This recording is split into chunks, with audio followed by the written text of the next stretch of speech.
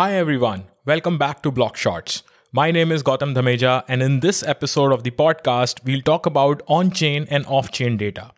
This is more like a continuation from the previous episode. In the previous episode, I spoke about decentralized versus distributed systems. Basically, how decentralized systems are much more secure and not hackable, more or less, but they are also relatively slower as compared to centralized distributed systems. Now, this is because all the nodes in a decentralized system process all the data. And that makes things slow because you have to do the same work multiple times. Now, while the decentralized systems are relatively slower, they are also much secure. So how do you make sure that you are using them in a proper way so that you can still solve some real world use cases while keeping in mind the slower throughput? And this is where on-chain and off-chain data comes into the picture. This is more like a best practice. So first of all, let me describe what this is. So let me put it this way.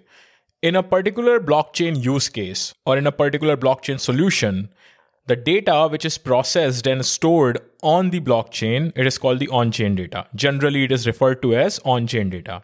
And everything else which is stored in centralized databases is called the off-chain data. Now, let me give you an example. So in a account and balances model where a blockchain is simply keeping track of what account is associated with what kind of balance. So when a centralized exchange is using the blockchain, then the data about the user login, the account and everything is stored in the database of the centralized exchange. But the actual blockchain account and its balance is stored on the blockchain. So in total, when you log into a centralized exchange, a lot of things are happening based on a centralized database. But at the end of the day, that exchange is connecting to a blockchain to provide you the tokens that you need. Now, in similar scenarios like supply chain, you put a lot of data on the blockchain, but a lot of data off-chain as well. So this is basically on-chain and off-chain data. Now, where does it come into the picture?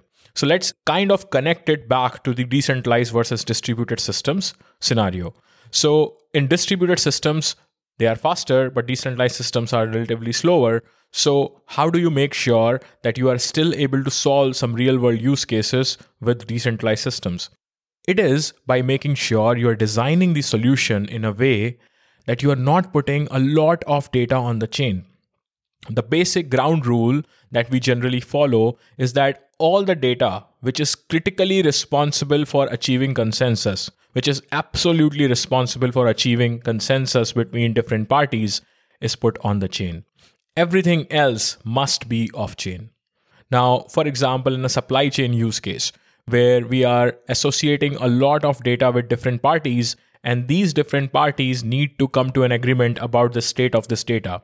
So most of the data is actually stored off-chain. But some of this data is represented as hashes. And if you remember in episode 5 or maybe episode 6 of this podcast, I spoke about hashing.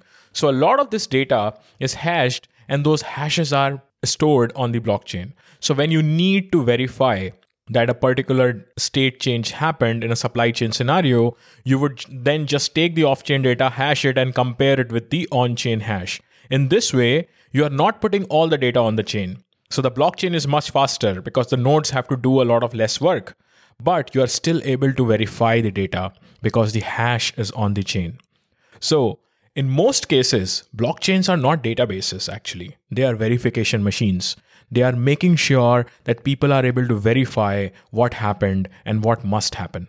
So this is more about what is off-chain data, what is on-chain data, how it is basically used as a best practice to make sure that we are able to utilize blockchains in the most efficient manner possible, and so on. This is also to make sure that we are trying to circumvent some of the limitations of blockchains. I hope you enjoyed this episode. This was more like a tangential episode about a little bit of a different topic. Thank you for listening, and I'll see you in the next one. Ciao.